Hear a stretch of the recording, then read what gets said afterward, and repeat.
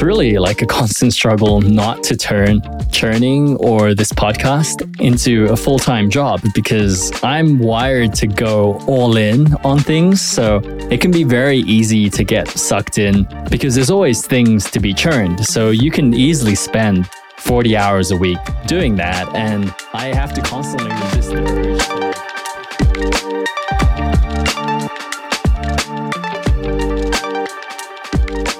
Welcome to episode 39 of The Daily Churn. Today is going to be a bit of a special episode. So the first part is going to be a recap of all the things that I churned in December. And December was quite a busy month despite the holidays. There were just a lot of credit card churns, bank bonuses, some brokerages, a couple crazy updates on the cell phones front, meal kits, discounts, pretty much all the things, even some freebies actually to give away to you guys. Then the second half is something I've been pretty excited to do for at least like a couple months now, which is just a tally of all of the things that I churned throughout 2022. So the total number of accounts that were opened, the amount of money that was earned from all these bonuses, the amount of points that were earned, how many meal kits were eaten, a breakdown of the split between P1 versus P2 earnings, all of that good stuff wrapped up in the second half, plus kind of a new tradition that I started with last year's recap, which is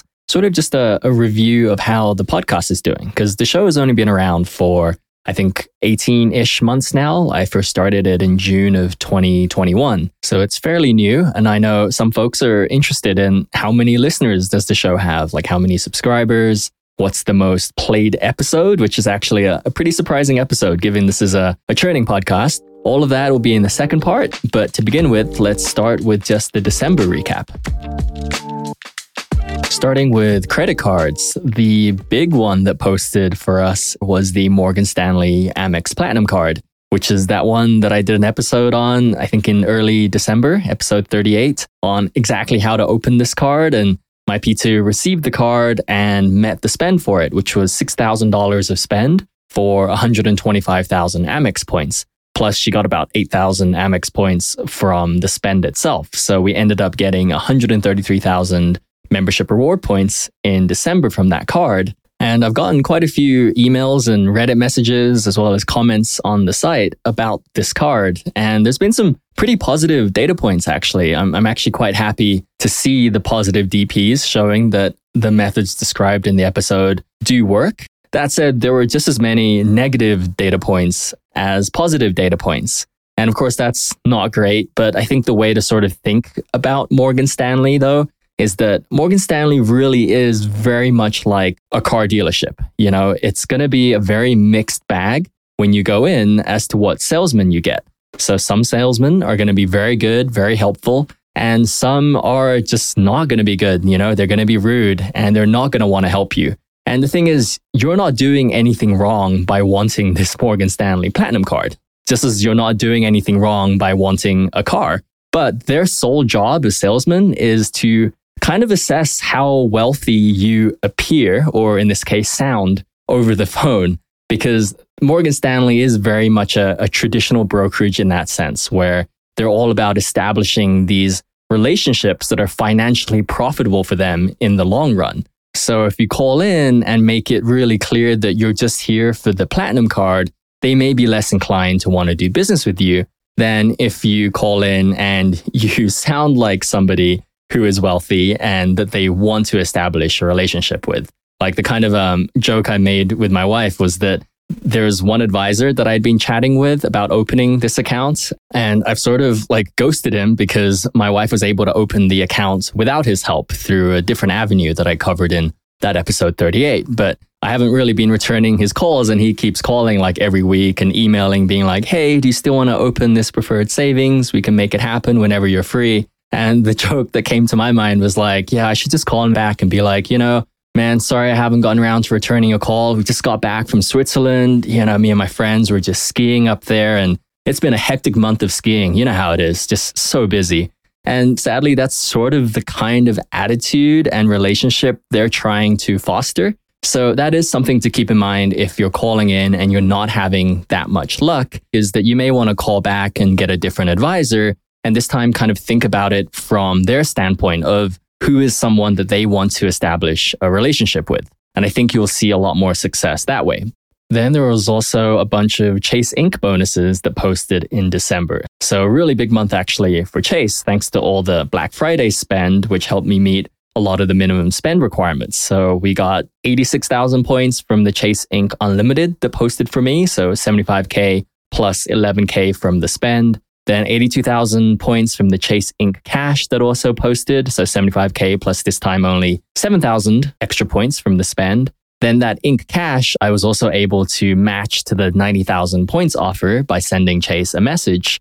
P2 also got 3 Chase Ink referrals from me, actually, from referring me to various Ink cards. And each of those referrals is worth 20,000. So she got 3 of those from me, so 60,000. Some of those actually credited in my account in, I think, October or November, but I forgot to count them because the Chase dashboard doesn't make it easy to figure out when exactly someone used your referral and what date they used it. There's no line item, weirdly, for that. But she got the 60K from referrals. Then I also got 40,000 Chase Ink points from 2 referrals, which I think were from listeners of the show. So if you're one of those people, thank you very much for using the referral. Really appreciate it. So tallying all that together ended up being 283,000 points from Chase in December.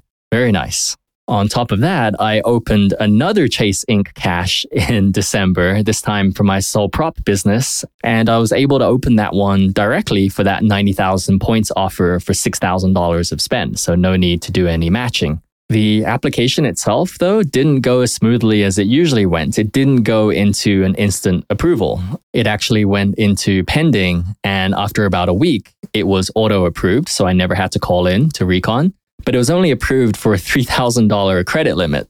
If I had to guess why it was only a $3,000 credit limit and why it went into pending, it's probably because I have too much business credit open with Chase through all of the various inks that I have. And so probably what happened was Chase saw that I had too much credit, so I had to go into manual review, and then the person manually reviewing it had to approve the super low $3,000 credit limit. So now I need to call in and have them move some of my credit limit from one of the other cards over to this card, which is a super easy process. But just to kind of avoid that in the future, what I should have done is called first to reduce the credit limit on all of the open cards down to just the bare minimum, since I've already met spend for those. That way, hopefully I would have avoided the manual review part and hopefully it would have been instant approved. But all in all, it worked out in the end. I just had my P2 refer me again. So hopefully she'll get another 20,000 points in the future from that. And, if you don't have a P2, I have some of my referral links on the website at thedailychurnpodcast.com. If you use one of those, definitely let me know so I can give you a shout out during the next episode. But otherwise, yeah, a pretty big month overall from Chase and Amex. So the 133,000 from the Morgan Stanley card, 265,000 from the Chase Inks for a total of 416,000 points in December. So pretty good. 500,000 points in the month of December. Moving right on to banks. Let's start with maybe Bank of America, because that one didn't actually work out well for me, which was that my P2 had gotten a targeted email saying, hey, open a new Bank of America checking account, deposit $4,000, and we'll give you a $300 bonus. So a pretty good offer, but during the application, she was denied due to her checks report. And I kind of feel like maybe I jinxed this one a little bit, because before she applied to that, like a week or two before that, I had just done a phone consult with one of the listeners from the show who wanted some advice about what cards to open and what kind of velocity to open them, and that he was having some checks issues and getting denied. And I was like, yeah, we never get checks problems. Pretty much everything we apply for has been approved at the banks. And of course, right after I tell him that, a week or two later, my wife gets a checks denial. But I think the trend is that with these bigger banks, not only will they run checks reports, but they're also a lot more sensitive to how many checks inquiries you've had in the past. Whereas a lot of these bank bonuses that we do are like these startup-y app banks who don't even pull your checks report to begin with. Next up, there was DCU, which I think stands for Digital Federal Credit Union. They seem to have left out an F in the acronym, but DCU was offering a $100 bonus if you join using someone else's referral link, and the person referring gets $50. But on top of that, they allow you to fund with a credit card up to $250. So not a huge amount, but it is still free credit card funding. And I love free credit card funding that you don't have to get out of your seat for. And so both my wife and I opened that account, and the only requirements were to make 5 transactions. And so I'd been waiting for the debit card to arrive to make those transactions. But for whatever reason, like 3 weeks later, the debit cards still haven't arrived. But then I realized that the 5 transactions can also be just ACH transactions, and DCU uses Plaid. So you can just link, let's say, your Chase or your Ally account, and then just from the DCU side, initiate 5 $1 transactions over to your Chase account, and those qualify. So super easy. And most surprisingly of all, the bonus posts within 2 days of making those 5 transactions. And I've got to say, that's probably one of the fastest bonus postings that I've ever seen for a bank, especially a credit union. Like, we're still waiting on our Live Oak bonuses from, I think, like 3 months ago. So 2 days is a really good turnaround. So ended up getting $100 for me, $100 for my P2 for the sign-up bonus. I also got $50 for referring my P2. Then I also got 4 referrals. I think it was a combination of posting my referral link on DOC in the referral thread. And then I think some of you guys check the tracker maybe and use the referral link from the tracker. So if that was you, really appreciate you for doing that, because we ended up getting $250 total in referrals on top of the $200. So a total of $450 from DCU in December. Then I also got $20 from Laurel Road, which is their monthly bonus that they pay out if you deposit $2,500. And it was fairly trivial just to automate a yo-yo of $2,500 in and out from Ally each month.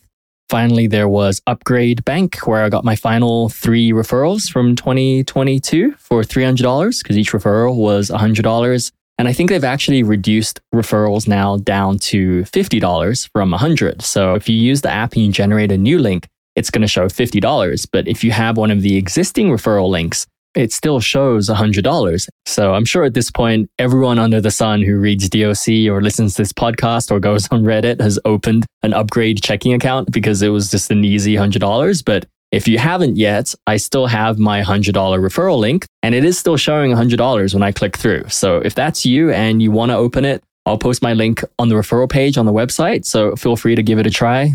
All right. So tallying everything up from the bank side of things, we had the $450 from DCU, $20 from Laurel Road, and $300 from Upgrade, for a total of $770 from banks in December.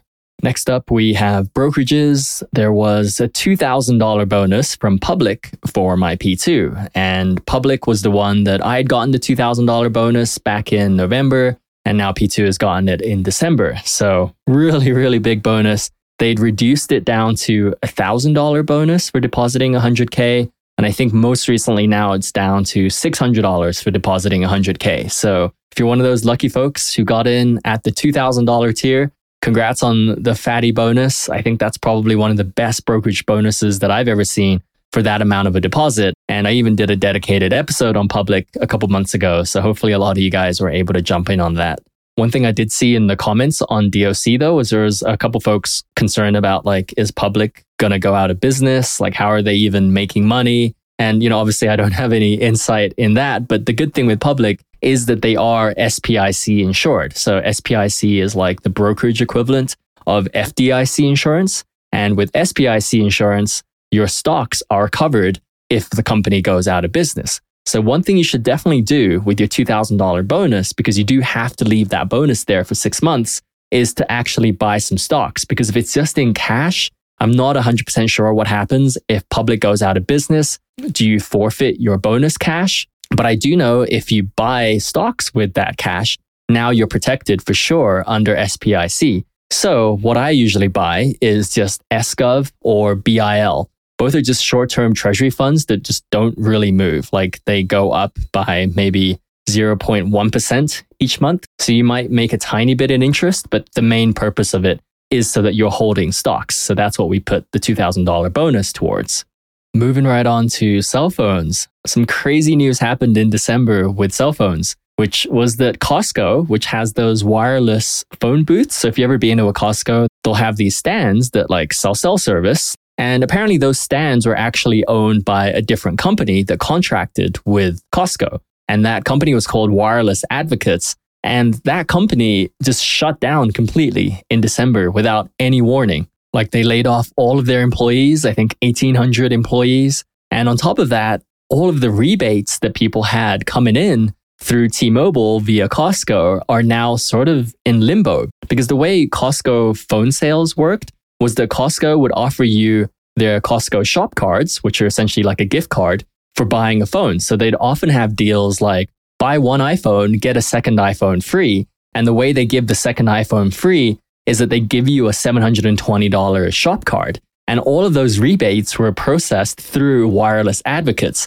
which suddenly shut down and I think filed for bankruptcy. So what happens to all of those rebates that are pending? No one really knows. And I definitely feel like I dodged a bullet there because I did an episode on churning iPhones. I think that was episode 17. And a big part of that strategy was doing these bonus offers from Costco. And this year during Black Friday, I was very close to doing another round of iPhone resells via Costco T-Mobile. And if I'd done that, I would have had who knows how many rebates in this pending limbo status when they shut down.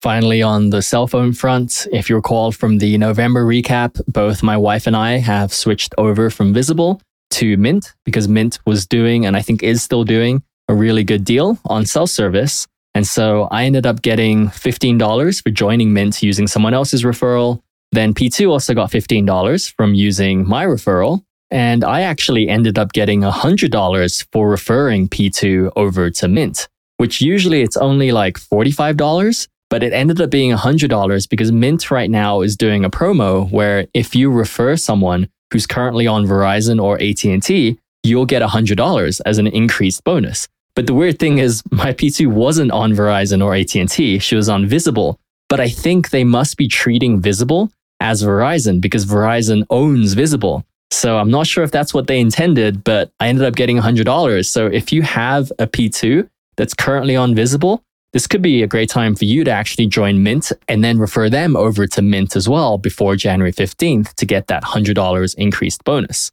Additionally, I think one of the listeners from the November recap also joined Mint using my referral, and I got the regular $45 from them joining. So thanks for that because we ended up getting $175 total from Mint in December just from these back and forth referrals. And I believe that Mint offer is still ongoing until January 15th, where if you buy 3 months of service, you get 3 months of service for free. So essentially you pay $45 for 6 months of Mint service at 4 gigabytes per month. So we try and switch our cell service every 6 months to 12 months. And there's an episode on churning SIM cards, I think episode 13, if you're curious or interested in how we go about doing that. But yeah, the deal's pretty good. If you want to join Mint, be sure to do it before January 15th, before that offer goes away. All right, next up we have meal kits. So we ended up getting a ton of meal kits coming in December because there were just so many good Black Friday join and reactivation offers happening with various meal kit companies. So I think we had 4 or 5 different meal kit services scheduled to come in through December, which honestly probably wasn't the best idea because with just weather delays, it turned into a bit of a scheduling shit show where one box would be canceled or delayed. So we'd have to reschedule it. But then the following week, we already had another meal kit coming in. So you didn't want 2 boxes coming at the same time. So turned into a bit of a headache. And so I probably wouldn't recommend coordinating like 4 different meal kit services at a time. But that said, all of December, all of the food we were eating for dinner were from super discounted meal kits. So that worked out pretty well. And yeah, now I have a bunch more meal kit codes that came in the box. I've got 3 HelloFresh codes and 3 Green Chef codes. So if anyone wants a free HelloFresh box or a free Green Chef box, just leave a comment and I'll email you the code. And if I run out of codes, I think some listeners on the show have some codes as well that they could maybe share. But just check the comments if you want them. And the way the codes work is that essentially you need a new account. And by using the code, you'll get the first box free. So I think Green Chef, it's a box up to $99. And with HelloFresh, I want to say it's a box up to $65 because Green Chef just costs more. But that's usually good for like 3 or 4 meals fully covered. And that offer tends to be better than the referral codes that you can generate yourself online or the offers you see online where it's like, join HelloFresh and get $200 off. Well, the $200 is split between the next 5 boxes. So the first box, you're usually only getting like 50% off of your first box. So the benefit with these codes is that now you actually get the full first box for free. And because as churners, we don't usually keep it past the first box, having the discount be spread out across 5 boxes is not very useful. But having all of that discount front loaded into just the first box is great because you can get that first box for free, cancel, and then within probably a few weeks to a few months, you'll get a reactivation offer from these meal kit companies asking you to rejoin. And usually the reactivation offers are better than the sign up offers. So yeah, if you want a code, just leave a comment and I'll coordinate getting the codes out to people who want them. Moving right on to freebies and discounts, because sort of on the topic of giving things away, my free Peloton water bottles came. And this was the deal where sometime before Black Friday, Peloton was doing a thing where you just give them your email address and they'll send you a code to get the Peloton water bottle for free. And that water bottle usually goes for $17, plus I think they charge $13 for shipping. Instead, now you only pay $1 and the shipping is free. And it was a little bit of a mess because I don't think they were expecting that many people to sign up for the free water bottle because the codes took weeks to get sent out. But they have eventually been sent out and my bottle actually came. And it's actually a pretty nice bottle. It's like a glass water bottle. And so I'm glad I got it. And P2 also just got hers as well. And actually, when they had signups open, I just used all of my burner emails to sign up. And so now I've got like 5 extra water bottle codes, which I don't need another 5 Peloton water bottles. 2's enough for us, but I've got 5 extra codes. If anyone wants a free, I guess $1 Peloton water bottle, that's pretty nice. Same as the meal kit codes, just leave a comment and let me know. We'll just do a first come, first serve thing. And maybe we'll do it where you can just only ask for 1 code. That way everyone can get something. But for the purposes of the December tally, I won't count the discount that I got on the water bottle just because I wouldn't otherwise get this if it wasn't for the fact that it was basically free. Next up with freebies and discounts, I wanted to just kind of share a Target PSA because the Target Red Card $40 offers are back now. So that just happened, I think, in January. So we didn't get those in December, but it does expire on January 14th. So I wanted to give you guys a heads up about it now so that you can get in on it before it expires. And these Target Red Card offers are great because you can do them every 90 days. And the benefit of doing them is that when you sign up, they send you a $40 coupon that you can use in store and also online. So it ends up being worth $80 of free Target money. The best part though is that the Target Red Card has 3 different flavors now. There's the credit card, the debit card, and the reloadable card, which is a new thing they introduced a few months back.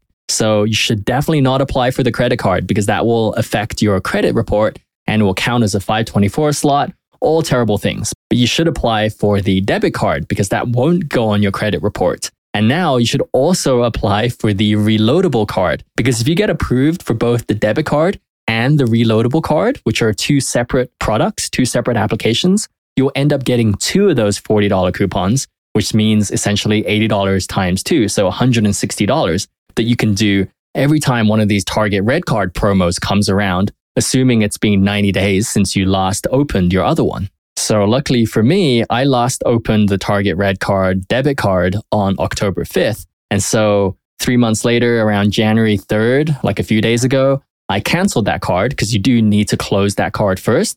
And then a couple days later, applied for and was approved for the Red Card debit card. I also tried applying for the reloadable card, but unfortunately, I was instantly denied, likely because I had a Serve card before that was shut down and it's run by the same company on the back end. So they probably know if you've been shut down for Serve or Bluebird before. And so I was denied for the Target reloadable. If you have no idea what Serve or Bluebird or those things are, then you're probably good to apply, as was the case with my P2, because she was approved for the reloadable card because she never had a Serve shutdown before. So it ended up being just me getting a new debit card and then her getting that reloadable card. Just a quick reminder too, though, that if you're applying for both P1 and P2 for the debit card, be sure to use a different computer, ideally a different IP address, and even more ideally, wait a day between P1's application and P2's application, because Target has some weird checks that may cause your P2's application to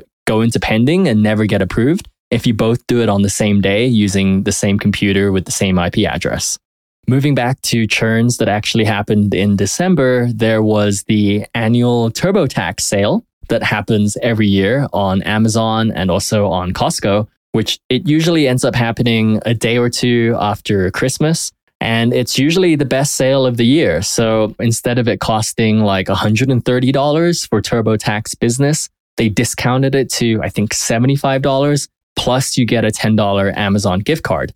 Costco is also doing a similar deal, but the $10 gift card was TurboTax credit instead of an Amazon gift card. So not really that useful. So the real play was buying it on Amazon. And I know a lot of folks, including myself, have a reminder each year after Christmas to go buy TurboTax on Amazon because it is the best deal of the year. And some people use like Camel to do the automated notifications for when it goes on sale. But yeah, all in all, I love using TurboTax. Like, say what you want about their parent company. I get it, but from a tax accounting software perspective, I think TurboTax really is the best product out there if you're doing it yourself. Like, it's really good for the more complex scenarios like businesses and single member LLCs and sole props and pass-through entities and all that stuff. So yeah, been using TurboTax for years, and we saved $65 by buying it during their annual sale because we would have and have in the past paid full price for TurboTax Business. Next up on the freebies and discounts, we also bought another Sugarfina advent calendar to send as a gift. Because the thing with advent calendars is they start on December 1st. So usually right on December 1st, these advent calendars go into super sale mode because it's like, buying Halloween candy after Halloween, right? So we had previously bought this thing for $60 as gifts. Then during Black Friday, it dropped to $42 and we bought more as gifts. On December 1st, all the sites like Saks Fifth Avenue, Neiman Marcus, Bloomingdale's all dropped it down to $22 because this Sugarfina advent calendar is like a premium advent calendar. That's why it's being sold at these retailers. And it's really nice. If you're used to buying like those $2 advent calendars from Trader Joe's, doing a premium advent calendar really kind of builds up the hype for Christmas. But the trick here really is maybe gift it to your friends and relatives like a couple days late, because now you're getting them at 60, 70% off. And honestly, no one really cares about getting an advent calendar 5 days late because now you can eat 5 days worth of candy in one day. So it's sort of a win-win for everyone. But yeah, in December, we got another one of those and saved another $20. Chase also had a $5 off of $5 of spend at any grocery store. And that was on most of their credit cards. So many people had it on multiple Chase cards. In our case, we had it on 5 of our Chase cards. And so we were able to use that offer 5 times, which literally just saved $25 at the grocery store. Chase was also doing $10 off of 3 DoorDash offers if you had a Chase Sapphire card, which is a pretty good discount if you can keep your order like around $20 or under, because it essentially covers the delivery fee, taxes, tip, and saves you a bit of money on the food itself. But yeah, we were able to use that 3 times in December for another $30 of savings. There was also Apple Music for 4 months for free for both returning and new subscribers if you just bought the free item on bestbuy.com. I think that one's still around, so I'll have links to everything we discuss here on the dailychurnpodcast.com in the show notes. But yeah, you can just go on Best Buy, add the free item to your cart, and you get 4 months of Apple Music for free. And if you already have Apple Music, just cancel Apple Music and then sign up using the free discount code. I won't count it though, because I really just wouldn't get Apple Music if it wasn't for the fact that it was free. On the topic of free music, SiriusXM is also doing a free 3-month trial that can be churned. And I think this has been around forever, but I only just found out about it recently because we got a new car back in August. There's a couple episodes on our experience at the car dealership, which is pretty crazy, but that car came with SiriusXM that just expired. So I was trying to find a way to get SiriusXM for free. And yeah, this is the surefire way of doing it. We now have SiriusXM for another 3 months. Again, like Apple Music, I probably won't count it though, just because we would never actually pay for SiriusXM, but it is nice to have when it's free.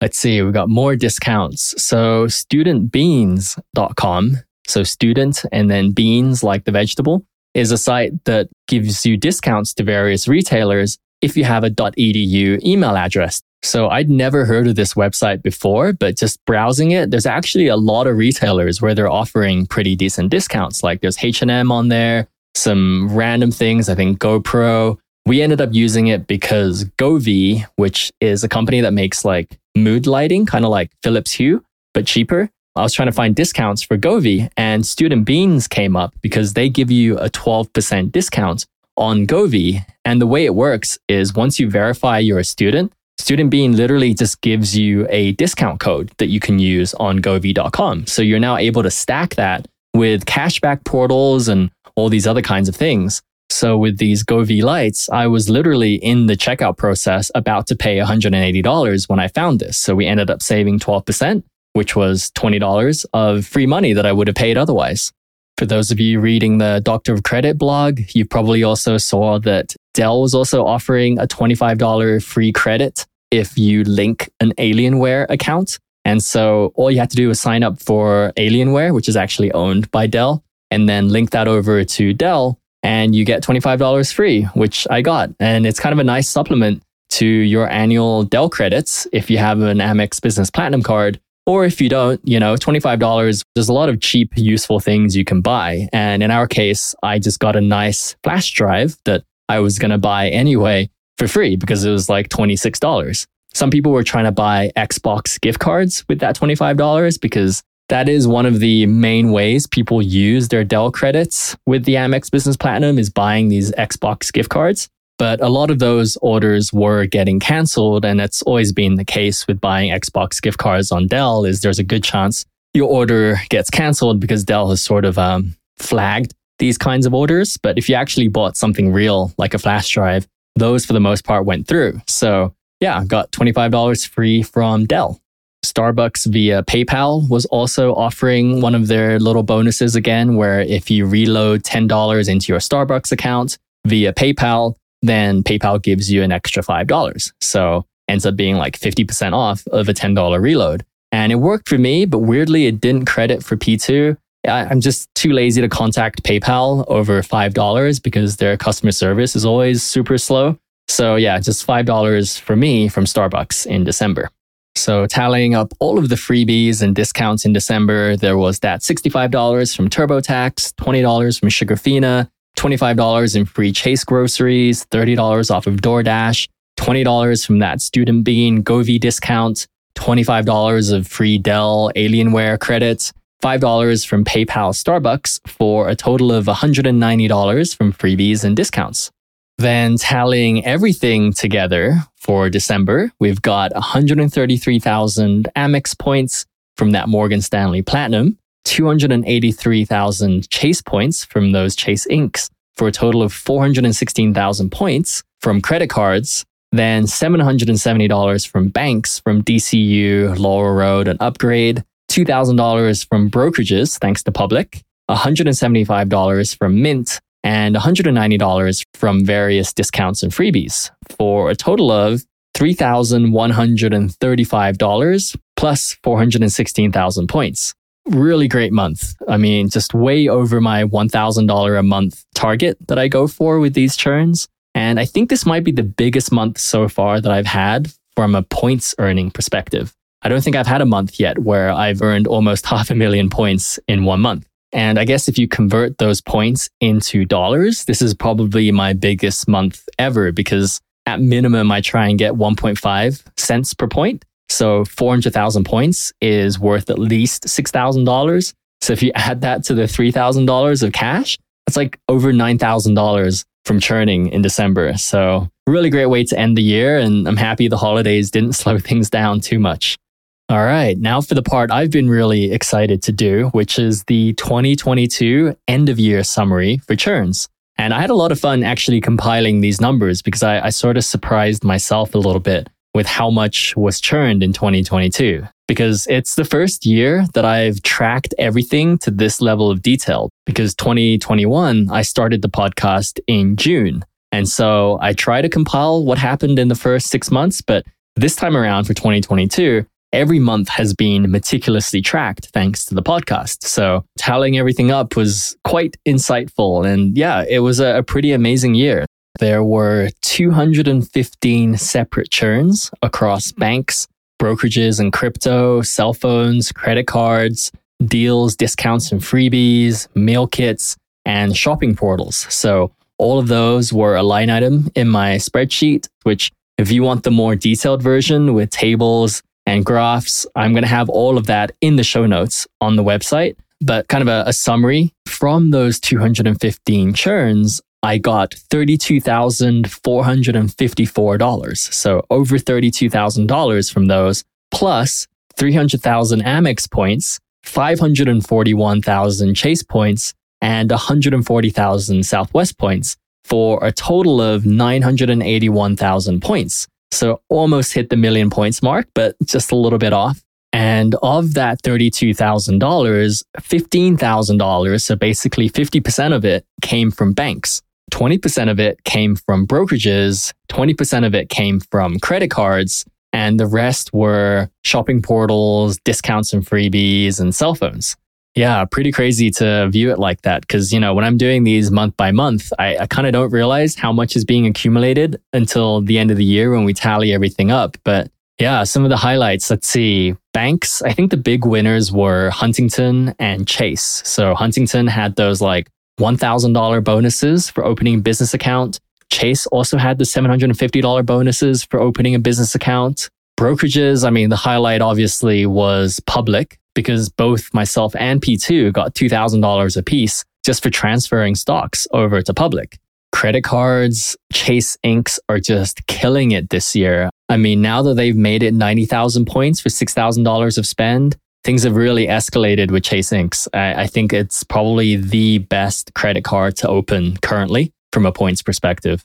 Then with cell phones, just getting a ton of cheap self-service through Visible and Mint versus back when we used to pay like $200 a month for our premium Verizon service. Now we're down to like $10 a month between the two of us. Shopping portals really went hard on those this year. Pretty much the mantra here is just Rakuten everything. Have browser extensions and everything should be getting cash back. $2,000 of that $32,000 was from just shopping portals. And so, yeah, it costs you nothing to have these extensions on your browser. Then, yeah, deals, discounts, and freebies. This is the first year where I've started tracking them. I think I only actually started tracking them in September, but a couple pretty big highlights there were just getting that Amazon 55-inch Omni TV for $100 during Prime Day. That was huge because we love that TV and we're still using it now. And churning these Target Red cards. I know a lot of you guys have been in on this for years, but finally realizing that there's a debit card version and now a reloadable card version that doesn't affect your credit score essentially means you're getting like $80 free every 3 months or so, or $160 if you have a P2 as well. And of course, there's all the meal kit subscriptions, which actually aren't even included in that $32,000 because it's sort of hard to quantify how much you're actually making or saving with the meal kit. So I've actually just been tracking these in a separate spreadsheet since I think March, where it kind of just tells me, which ones we've signed up for, when to cancel these, how much it cost. And of the 215 churns, 35 of those were signups and reactivations through meal kits between myself and P2 because, there's so many meal kit companies you can churn. We did Daily Harvest, Gobble, Factor 75, Green Chef, HelloFresh, Blue Apron, Sunbasket, Freshly, Home Chef.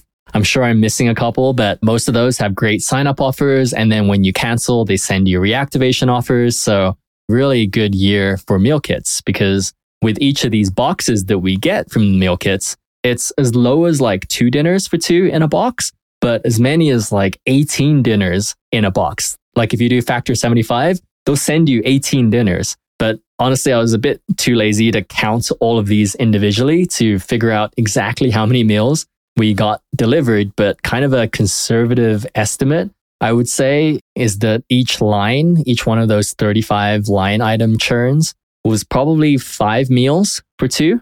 So 35 times 5 is 175 dinners for 2 people. So basically half the year, at least, we were eating meal kits that we got for super cheap. And, in terms of savings, like we always try to stay under $8 a meal for 2 people. Otherwise, we wouldn't sign up for that meal kit. I think we're closer to maybe $5 a meal for 2. So 175 meals times $5 is $875 total to feed 2 people dinner for half the year, which when I look at it that way, just totally blows my mind, because back in the day when we were both working before Fire, there were months where we would easily spend more than $875 eating out in 1 month. But now that covers dinner for 6 months. But yeah, once you factor that in, it's like $32,000 of cash from churning, plus 1 million points, plus food for 6 months of the year.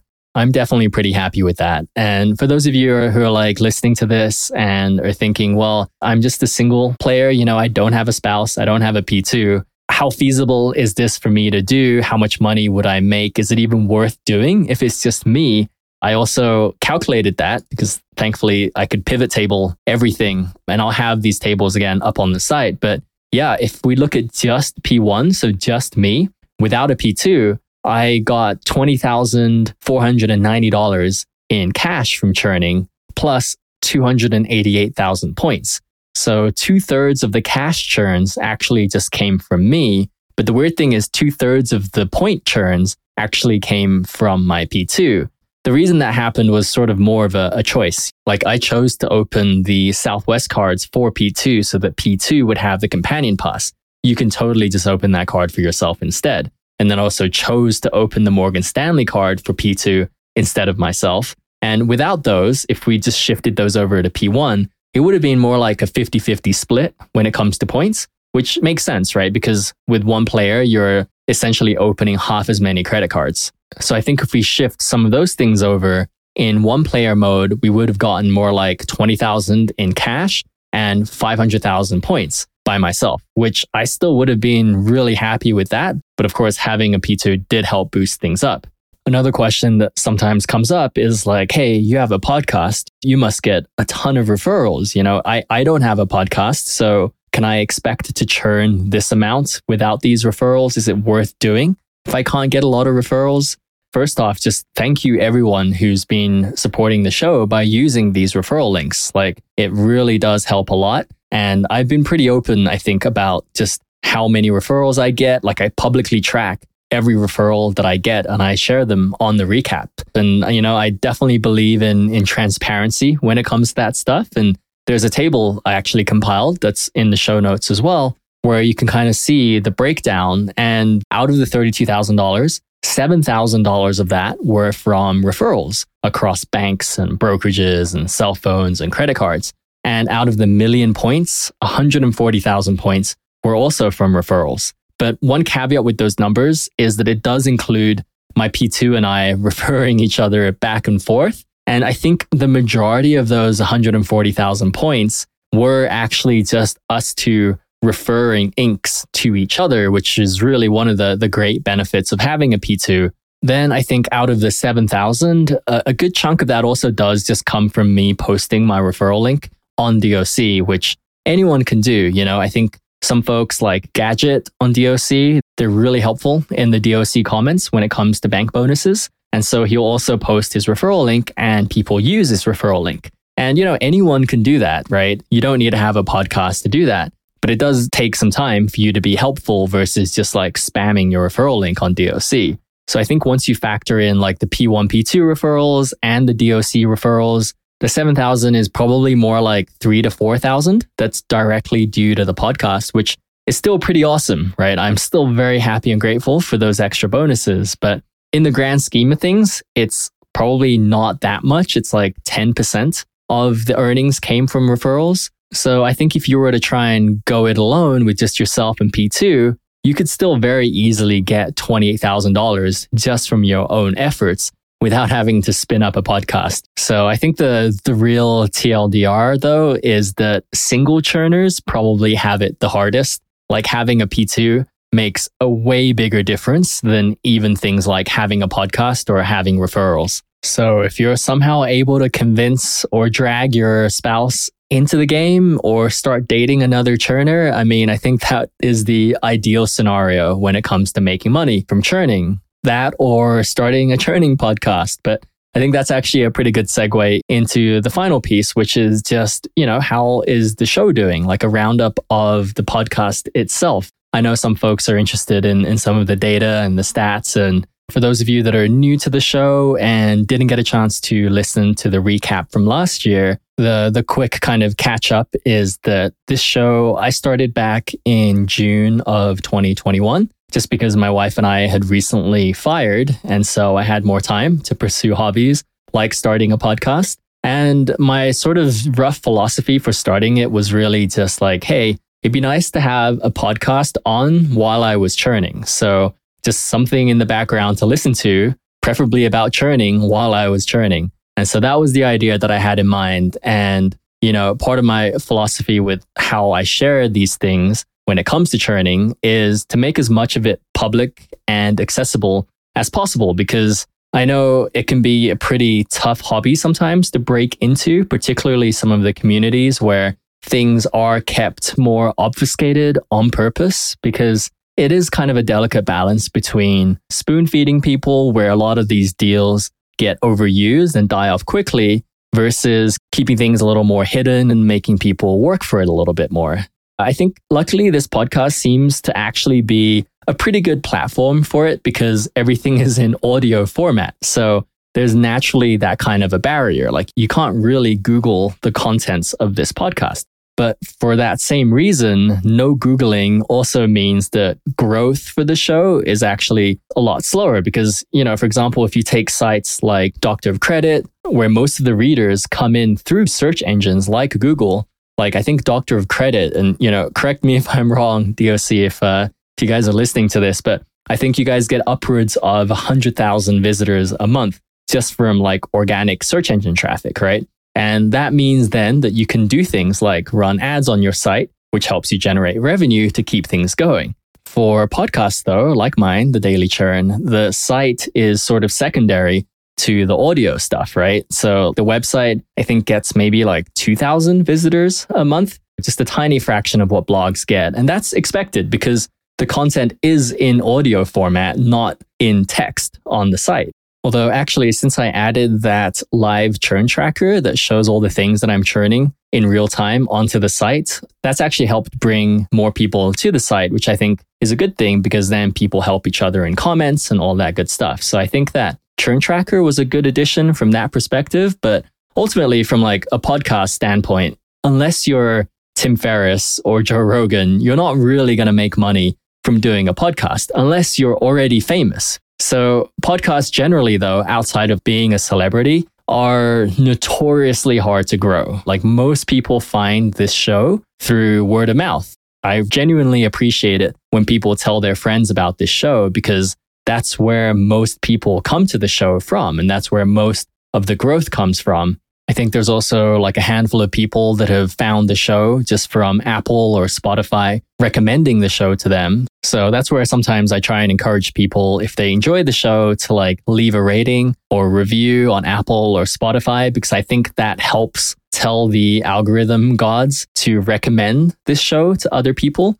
after they're done listening to a similar show. Because I know some folks found the show from listening to All the Hacks or Risk of Ruin or GeoBreeze Travel, like all excellent podcasts, by the way, which are on my regular rotation. You should definitely check those out. But yeah, between word of mouth and people rating the show and Spotify recommending, that's pretty much the only way you get new listeners. But the TLDR, and I often get questions about this, is that the show does not make any money directly. There's not even like sponsored ads on this show because it's a churning podcast. So I can't really fathom who would want to sponsor an ad about us churning their account that they're promoting. So that avenue, which I think is how most podcasts make money, is by, shilling Athletic Greens. Athletic Greens would never want to go on the show because I would just tell them how you can churn Athletic Greens, which is also actually possible, but that's a topic for a different episode. But this is probably why there are no other churning focused podcasts that I'm aware of. Like, I think this may be the only one, but on my end, luckily, thanks to the fact that my wife and I are doing the FIRE thing, I have free time and I can just do this for fun And of course, getting referrals from folks sometimes is also very much appreciated and very nice and always a good surprise. But ultimately for me, one of the big motivators for doing the show is that I do very much believe that churning is a viable way to help achieve or sustain FIRE, financial independence, retire early. Like churning FIRE, I think, is at least as viable as barista FIRE, which is where you fire, but you're still working like a low effort job like Starbucks, which I don't even know if that's true anymore because Starbucks baristas look very overworked every time I go to a Starbucks. But that's sort of the general concept. And yeah, maybe in 2023, I'll try and do some more churning FIRE focused content. Despite having more free time to do things like the show, one of the things that I do very much try to do is kind of maintain more of a balance. And I kind of mentioned this in that Risk of Ruin interview that I did about a year ago, where it's really like a constant struggle not to turn churning or this podcast into a full-time job because I'm wired to go all in on things. So it can be very easy to get sucked in because there's always things to be churned. So you can easily spend 40 hours a week doing that. And I have to constantly resist the urge to like push out a new episode every week and do a bunch of marketing or growth stuff to try and get more listeners and all of that because my business brain is screaming at me all the time for all the opportunities that I'm missing and all the things that I could be doing. But honestly, it's taken me a long time to learn this, but the quickest way to kill the joy in something is to turn it into a real business. Like I've chased money before, and as cliche as it sounds, money does not, in the end, buy happiness. It's why we did the FIRE thing instead of staying at our startups and our tech jobs. And I actively have to try not to turn the podcast into that kind of a thing. So all of that to say that the stats that I'm about to share are just fun facts. They're fun stats. We're not going super hard on this thing. And the goal isn't to turn this into the next 4-hour churn week. So starting with just plays, since the podcast was launched in June 2021, there have been 80,000 plays so far total over 18 months. And so each episode gets on average about 2,000 plays. Subscribers, there are 1,500 from what I could count across Apple, Spotify, and Google Podcasts. I think it might be closer to maybe 2,000 if you count all of the various smaller platforms that people use to listen to shows that aren't Apple, Spotify, and Google. But yeah, roughly 1,500 to 2,000. Then on the newsletter, which is something I host myself on the website, there's 953 subscribers as of me recording this episode in early January. So yeah, it has grown quite a bit from where it was when I did the last end of year recap for 2021, because I think back then there were maybe 100 subscribers on the newsletter and maybe a few hundred followers total across the various podcasting platforms. So really happy with how things are going, especially considering I don't really do any marketing for the show because I don't enjoy doing marketing.